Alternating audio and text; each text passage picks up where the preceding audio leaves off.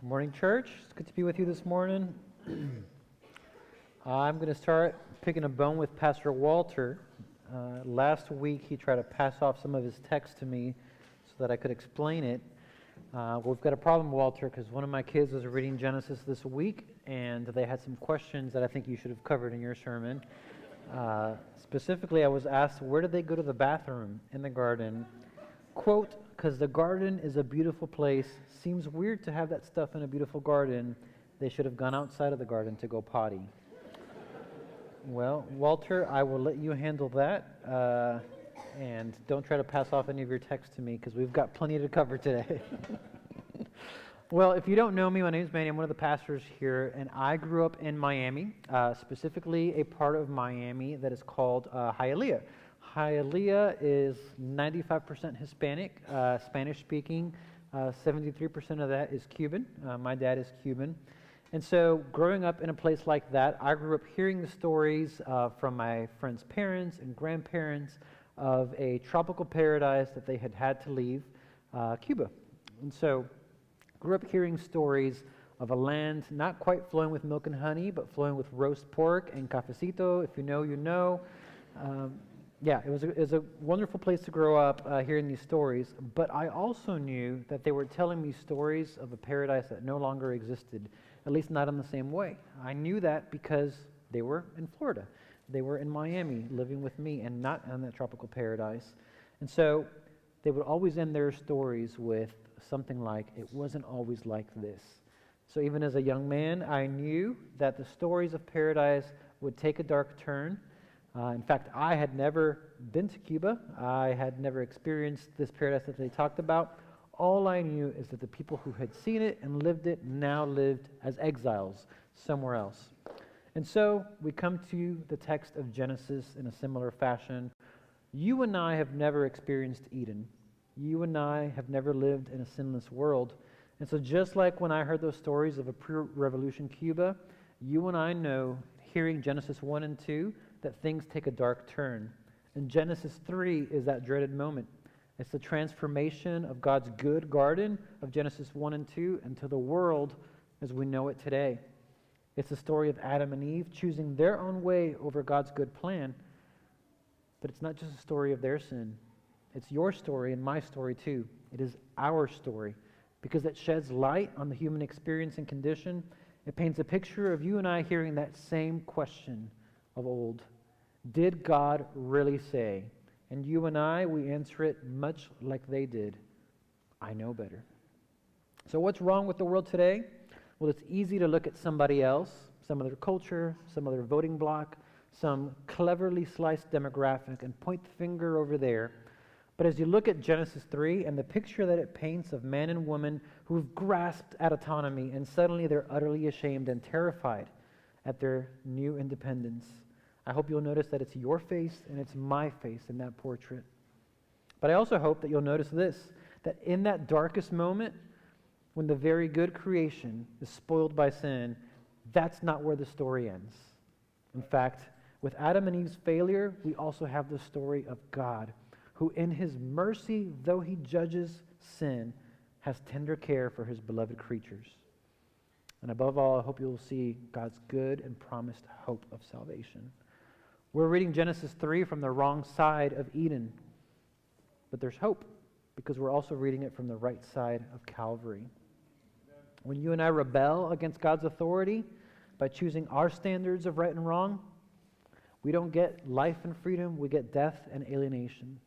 But God in his goodness and grace provides a path to life for sinners.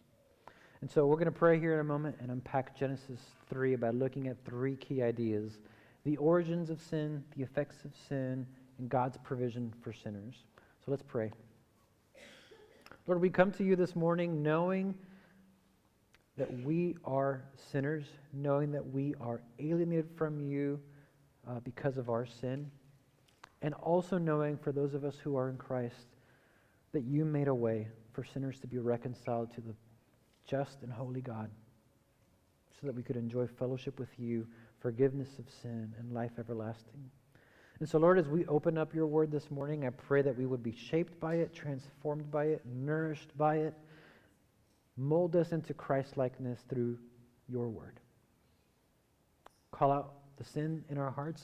Lord, may we flee from it, cast it before you, and turn to you for mercy. Do not let us walk out of here without being transformed by your word. We ask these things in Christ's name. Amen. All right, so let's start with the origins of sin. And at the very beginning, we've got a tempter, the serpent. Who is the serpent? Well, the text doesn't explicitly tell us here in verse 1, but there are some clues. The text says that the serpent was the most cunning, another translation says, or more crafty than any other of the animals God had created. So it's drawing attention that it's not just an animal, but somehow this animal is the most cunning or more crafty than the others. Not only that, but the serpent speaks. And so I don't know if you've ever been around the serpent, but they don't tend to speak here and now. And so that should also clue us in that something is amiss.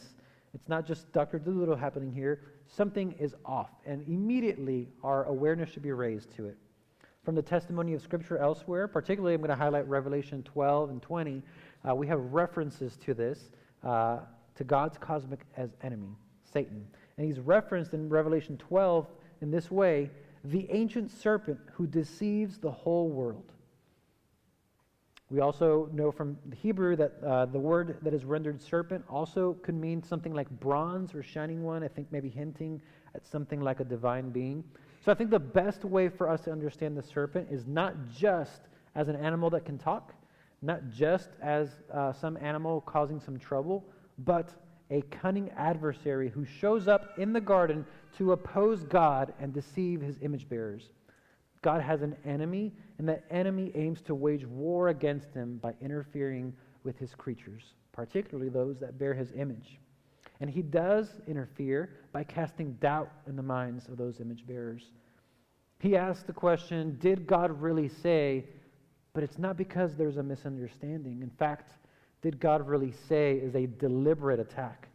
He addresses the woman and not the man. The woman's been given as a helper for the man. As Pastor Walter told us last week, this means that she's an ally, a teammate.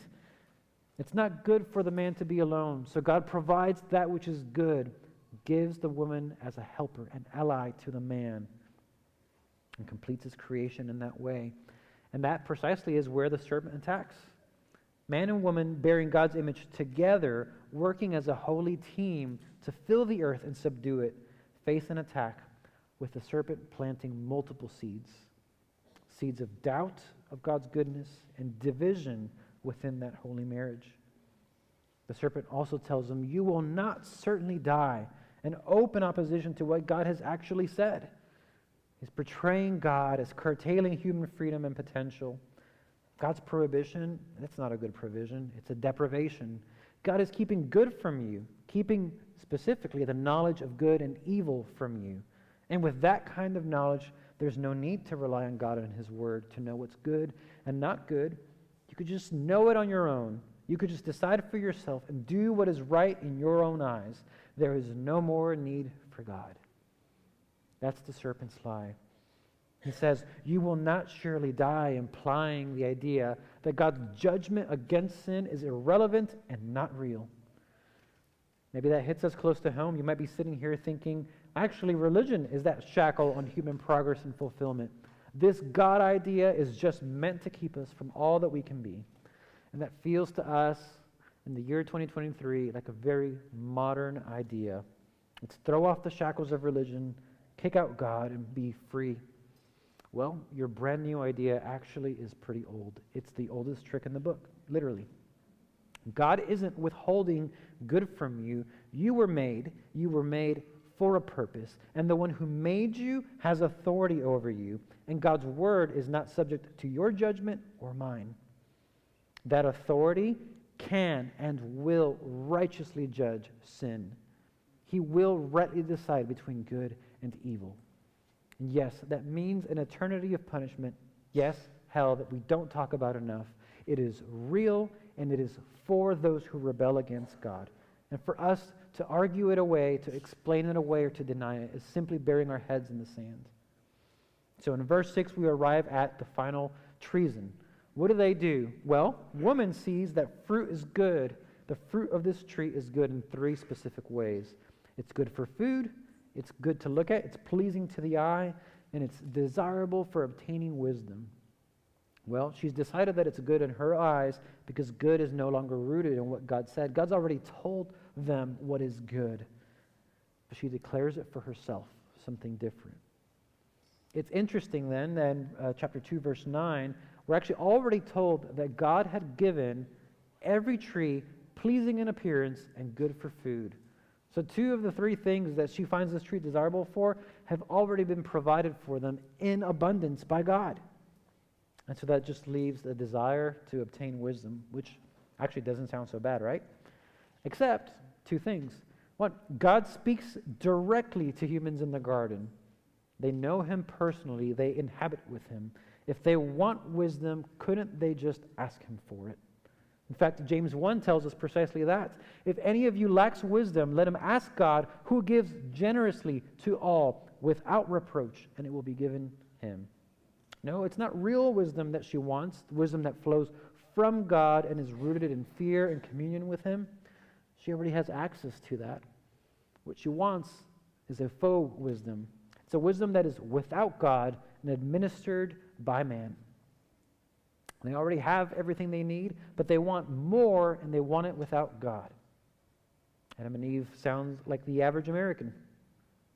So she eats, and so does Adam. And why doesn't Adam refuse or speak up? Why doesn't he interfere?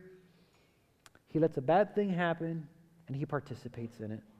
The one who was tasked by God to rule on his behalf just goes with the flow while the world falls apart.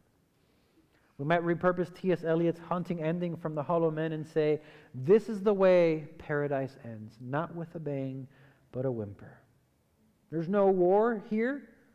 They simply just choose to disobey and take the fruit and eat it. And every moment after this one is going to be different. The ones who have been made in the image of God, unique among the rest of creation, will reach higher and try to become like God in a very specific way and taste that forbidden fruit. Which brings us then to the effects of sin.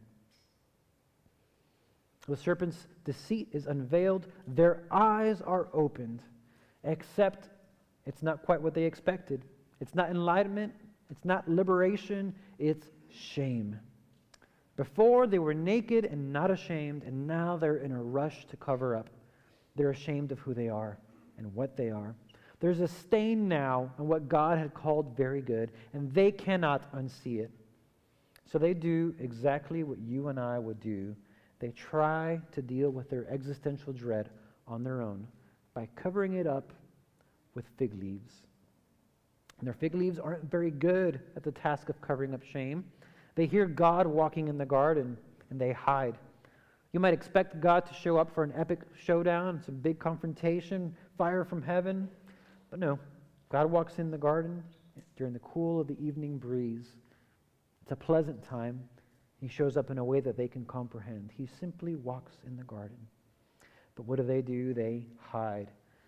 I don't need God, and I can be my own authority has suddenly changed into the fig leaves aren't working. Let's hide. Because shame is more than just some fig leaves can fix and cover up. They were made to commune with God. And now the reality of their present condition is just too much to bear. They hide. What about you? Do you have a sense of your sinfulness before the perfect and holy God? Where do you go with all that guilt and shame that plagues you, that keeps you up at night, that wakes you up in the morning as a heavy pressure on your chest? Maybe you're stronger than the rest of us, and you think, I can hold my chin up. I can stand exposed as I really am before God and be proud of it. Well, it didn't work for Adam and Eve, for all their grasping at being like God. They're covered in shame. So how can you be so sure, you, a mere man, that you can stand before God unashamed? What righteousness could you possibly bring to the table? God calls out for the man, showing gentleness and patience. Where are you, he says. God knows what's happened, and he knows where Adam is, but he's walking and talking in the garden in search of his now broken creatures, putting his mercy on display. God is merciful, and he pursues wayward people. And so hang on to that thread as we go through the rest of this chapter. Adam says, I heard you and I was afraid because I was naked, so I hid. What a great summary for the human experience, right? We hide in so many ways from our Maker. Some of us hide behind religion, attempts to be righteous on our own merit. Some of us hide behind bravado. We're just fine the way that we are. Some of us hide by explaining God away entirely, as if the holy judge of the earth is an idea that we can just disprove. The one who spoke creation into existence, do you think he's going to be undone by some clever argument? Good luck. God questions Adam, verse 11. And in verse 12, Adam blames his wife. And by implication, he blames God as well. If you look at the Hebrew here, I did a word study. This is actually the invention of the couch, because that's where Adam slept that night after throwing his wife under the bus. So the serpent comes to the woman, seeking to undermine that one flesh union that God's created, and the results are evident here. He turns on her to take the blame off himself. Notice how he implicates God. What he had received as a gift is now a liability. At last, flesh of my flesh has turned into that woman you gave me. He implies that God gave him something not good, and I cannot tell you how regularly I do this. Implying that God has given me something not good. Why did you do this to me, God? This is too much. This is not enough. Our pity parties actually are just masquerades where we try to take the blame for our sinfulness and pass it off to God by way of our brothers and sisters. God pulls on that thread and he questions the woman in verse 13. What have you done? And she just passes the hot potato. The serpent deceived me. Note that God, in his kindness, he only questions man and woman. He offers them a chance of confession, highlighting the relational dynamic at play. He doesn't summarily judge from afar, though he could have, but he interacts with them. He shows them patience and tenderness, even in this. They have a unique relationship to God among his creation, and they've brought ruin on that relationship, but God's mercy is an undeniable trait of his character. And so he questions the man and the woman, but when it gets passed to the serpent, he begins judgment. And he does not question the serpent. The deceiver receives his sentence, and the serpent is cursed. I don't think the curse of verse 14 and 15 is meant to explain to us why snakes don't have legs. That would be missing the point here, I think. Rather, I think the act of slithering on the ground is imbued with significance. It's a sign of the humiliation of God's enemy. The one who sought to undermine God is reduced to eating dust, a sign of ruin. He puts enmity between the serpent and the woman and between their respective offspring. So there's a deeper meaning here. It's not just that this is why we don't generally like snakes. Although I know some of you like snakes, and if so, you should repent. There's a promise here. The serpent who tempted and brought ruin, God's enemy, he will not only be humiliated, but he will be ultimately defeated. By who? A seed, an offspring of the woman. Through her lineage, there's coming a child who will be struck on the head. Sorry, the child will strike on the head. There is coming a child who will strike the serpent on the head. That is a glorious promise, and that actually is the curse of the serpent. Ultimate defeat. His plan will not work. And that for us is really good news that this seed is promised. The story doesn't end here with the aftermath of sin. It carries on. And even now, God drops that beautiful pearl of promise into our path so we can see it. He then turns to woman, and note in verse 16, the woman actually is not cursed, though she is judged. But there's a thread of hope that is woven into her judgment. And that thread of hope is that there is a promised offspring coming. It will come through woman, and it will defeat the serpent. She will have to go through much pain and effort to bring about children. But that pain and that effort is reframed by the context of hope and promise. Your desire will be for your husband, yet he will rule over you, God says. It's a difficult passage, but I think there's a clue to its meaning. That same exact construction is used in chapter 4, verse 7, when God says to Cain, "Sin's desire is for you, but you must rule over it." So that desire and ruling over is painting a picture, a disruption of the good order that God has created. Where they were before, a perfect one-flesh union, perfect allies, perfect teammates, fulfilling their work together on the earth, now disorder reigns. Woman's desire is over or against her husband, not in a partnership but in opposition. It's a desire for control or to conquer. Adam's been given a particular work from God, and the woman is given as his ally, his perfect partner in perfect harmony, so they can accomplish it together. But now that partnership is tainted by her undermining him. And that's not all. The man, Adam, will respond in mastery or ruling over her, so the relationship is damaged. It still exists. There's still a one-flesh union, but there's a genetic defect now in it. That doesn't mean that every marriage will be terrible or every moment in marriage will be insufferable, but there will be a current forever pulling away from God's good design. Like a car that when you let go of the steering wheel drifts to one side, marriage dynamics also will have a drift. For the woman to undermine the man and for the man to rule over her with harshness. But Christian, if you're here and you're in Christ, I want you to know it's important for you to know what's in the genetic code of marriage. It's been damaged by sin. But you, Christian, are not bound by it. That is not your destiny. So you can resist the drift and not let it win by the power of the Holy Spirit living inside of you. That curse has been broken for the believer. And so instead, we have a new standard. It's Ephesians 5, that beautiful picture of union between Christ and his people, the church. That beautiful picture of Jesus loving and sanctifying his church is our new narrative for marriage. And so yes, you're going to have to fight the tides of what's in the genetic code in this fallen world, but that new standard of marriage is Christ and the church. And ladies, if you're here, I want you to know that this church is a safe place for you. If your husband or some other man has let sin drive, and through their words or their actions, they're being oppressive or abusive, denying the inherent value that God has given you, you can speak up. We will hear you and we will act. We will act to uphold God's good design and not some horrible corruption of it. God then turns to speak to man, verse 17. And like woman, man is not cursed, but rather the ground is. The reason that's given is because he listened to his wife. And I don't want you to understand from that husbands should not listen to their wives. Instead, I think it means that Adam took her voice over God's. He had heard God speak and say, "You shall not eat." But he listens to her and disobeys. He hears her voice over the Lord's, and it leads to rebellion. And so Adam chooses to eat, and now, because he chooses to eat what was forbidden, his eating for sustenance from here on out will come through great toil. There's a great parallel here. The consequences of sin are connected to their mandate.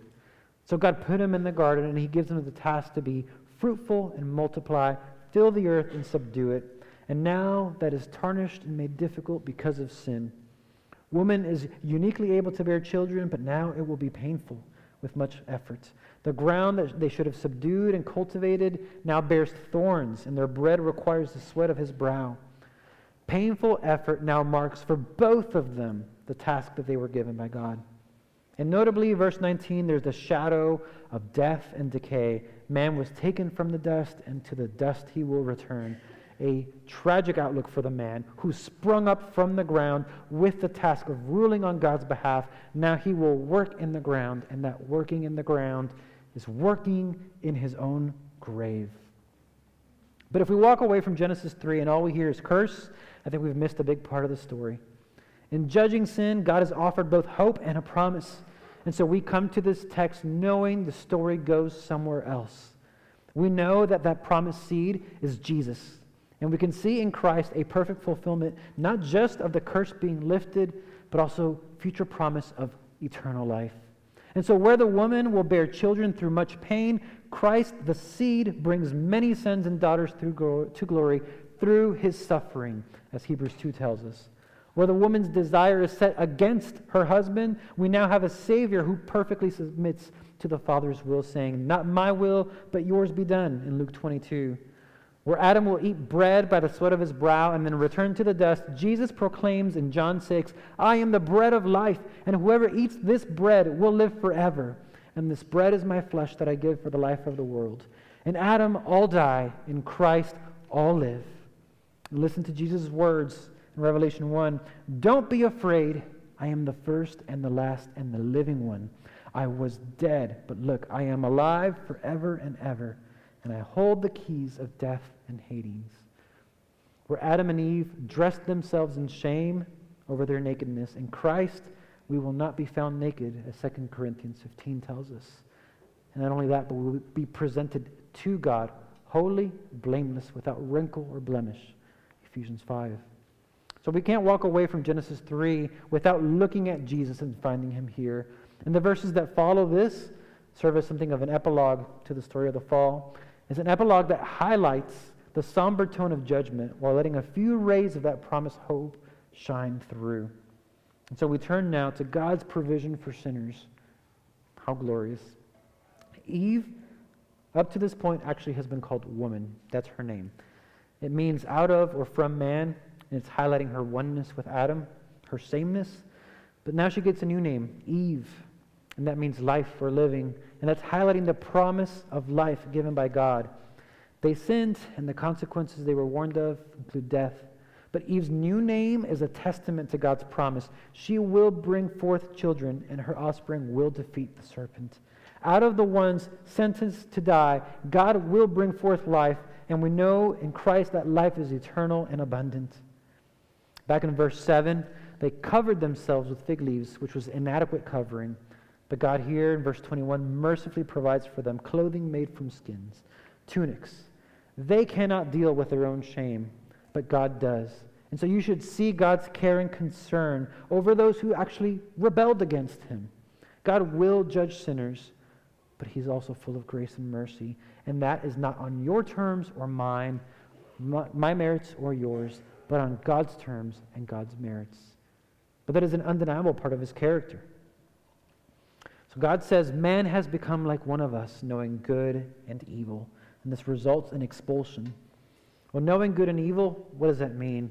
It means that they've rebelliously chosen to take divine wisdom, divine knowledge for themselves instead of trusting God's goodness, instead of trusting God's good provision for them to have all that they need, but also to give them what they need to know. They've chosen a different path for themselves. They've grasped at that divine knowledge.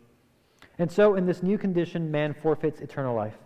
They will die just as they were warned, so they are cut off from the tree of life. It's a deserved judgment for them, expelled from the garden to live out their days in the consequences of their sin. But as they're being pushed out, I want to draw some parallels here. We know that the tabernacle and the temple, which come later, are modeled after the garden. They're a callback to the garden. Specifically, we see that here, the entrance on the east side. We know that is evident in the temple and the tabernacle. And here, the cherubim are placed on that east side to guard the entrance. Elsewhere in Genesis, that eastward movement is meant to highlight Cain leaving God's presence. In chapter 11, the Tower of Babylon is eastward, and then Sodom and Gomorrah are also described as being eastward. And it signifies that increasing distance between God's good design for mankind in the garden and man's ongoing rebellion to move further and further away from God's good plan. There's also cherubim listed here that are standing at the gate to keep anyone from coming in and taking the tree of life's fruit. That same cherubim is represented in the Ark of the Covenant and the curtain and the Holy of Holies. And so there's a picture here that ought to honestly bring us much hope. Great hope at the end of such a difficult passage, because God doesn't just abandon his image bearers after the fall. In fact, he dwells with them again. He pursues them though they don't deserve it. He loves them. A notable feature of God's character. He dwells with his people in the tabernacle and later the temple, but that finds perfect fulfillment, the idea of God dwelling with man in Jesus Christ, our Lord. And those of us today who have placed our trust in Jesus, We dwell with God because we are united with Christ, present with him now. He the head and we his body. And God dwells with us because his Holy Spirit lives inside of us who are his. And that tree of life that they were banished from with no access to does show up again in Scripture. Revelation 22 has some incredible words of promise. It says, "Then he showed me the river of the water of life, clear as crystal, flowing from the throne of God and of the Lamb down the middle of the city's main street. The tree of life was on each side of the river, bearing 12 kinds of fruit, producing its fruit every month. The leaves of the tree are for healing the nations. And there will no longer be any curse. The throne of God and of the Lamb will be in the city, and his servants will worship him. They will see his face, and his name will be on their foreheads. Night will be no more. People will not need the light of a lamp or the light of the sun, because the Lord God will give them light, and they will reign forever and ever." That is our future.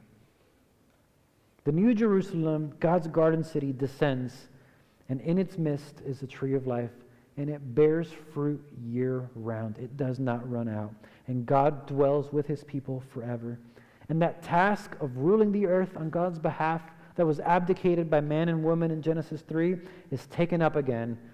But Revelation 22 tells us that this time it's forever and ever. Amen. So Christian, this is your future, and it's also your present. Sin is real and terrible. But if you're in Christ, then the curse is broken over your life. We're going to toil in this life. It will be hard, but we will not be lost to the grave. Our life is in Christ, and we will live with him and reign with him forever. So today, you should live like that's true. Today, don't spend your time waiting for the next life. Start now living out who you are as a priest king, ruling with Christ. Resist the temptation to live for your own kingdom, to build it up. For all of our modern notions of freedom, we did not create ourselves. We were made by God for a purpose, his purpose. And as the Heidelberg Catechism puts it, what is our only hope in life and death? That we're not our own, but we belong to God. And so in Christ, you can embrace that beautiful truth, that you're not your own, and you belong to God because you were made by him and for him. Or you can choose to reject that truth and rebel. You can try to forge your own path. But like a Formula One race car on a dirt road, it just doesn't work very well. If you're here today and you haven't trusted in Jesus for the forgiveness of your sin and to be restored in fellowship with your Creator, then how's your fig leaf working out? How are you reconciling the brokenness of the world? Maybe you think that this Jesus stuff is what's wrong with the world.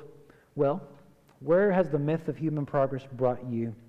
In our hubris, we declare ourselves to be God, each one of us the perfect arbiters of truth, each one of us masters of a tiny universe with ourselves at the very center. We believe that reason and science, that pinnacle of human effort, could save us. But has it worked? For all this independent achievement, for all the bravado, all the fanfare, at the end of the day, aren't we just standing naked and ashamed of what we've become? And there's nothing to comfort us but some fig leaves. Maybe you found a powerful sedative in the absence of a cure. But how good do you think power and money and sex and greed and ambition, how good do you think those things are at removing your guilt and covering your shame? Every billboard outside promises you freedom just by selling you into slavery. So how many sad fig leaves are we going to string together until we just admit it's not working? So we can fashion for ourselves a throne and scream our independence and our autonomy all we want as loud as we want, but the raging seas, both literal and the ones in our hearts, will continue to defy us. So when you've run the course of trying to be your own God, when the liberation promised to you by a culture that has not been able to save itself turns out to be empty, there is really good news. It's Jesus. That is the really good news of Genesis 3. Yes, we are sinful, alienated from God, rightly deserving his wrath, his judgment. And yet God is so merciful that in Christ wayward sinners like you and I can be made alive and participate in fellowship with God now and forever. And so, do not leave here today if that is not your story. If your story ends in Genesis 3 with judgment and curse, don't let it be so. There's more to the story in Christ, and it is available to you today while it is still called today. And so don't turn away from Christ. In a moment, we're going to take the elements together. I want you to take that opportunity to recognize that more than a bread and cup, we have Christ available to us. He is rich in mercy for the forgiveness of sins and for fellowship with God. And so don't waste it. Don't squander it, but cling to it. Call out to God who rescues the wayward and the lost. Let's pray. Lord, we're grateful that in the midst of a bleak story, a story of our rebellion, of our sin, of our desire to cast you off and have no need of you, there is good news. Good news for sinful people, for greedy people, for lustful people, for angry people. There's good news for us. And the good news is not that we can cover it up. It's not that there's some fig leaf out there that can take away shame. It's that you yourself provide our covering in Jesus. And so, Lord, I pray for these folks here that if they are in Christ, that they would cherish the joy of being His now and forever. Or that they would continue to uproot the vestiges of sin in their life, knowing that it is not their effort that will bring reward, but your accomplishment that purchases for us all the reward we could ever need. You are our life and our purpose. And Lord, for those who are here and don't know you, those who are still set in their rebellion, would you tear down the walls of hostility in their hearts and open their eyes that they might behold the beauty and the wonder of a God who saves those who rebel against Him, if they will call out to Him for mercy. God, you are so good to offer mercy and forgiveness. I pray, Lord, that many would receive it. I pray we'd be faithful to announce that. And I pray, Lord, that sin would have no hold over our lives, that we would have no desire or appetite for it, but that our hunger would be, as Jesus said, for your word and to do your will. Make this true in us, Lord. It's in Jesus' name that we pray. Amen.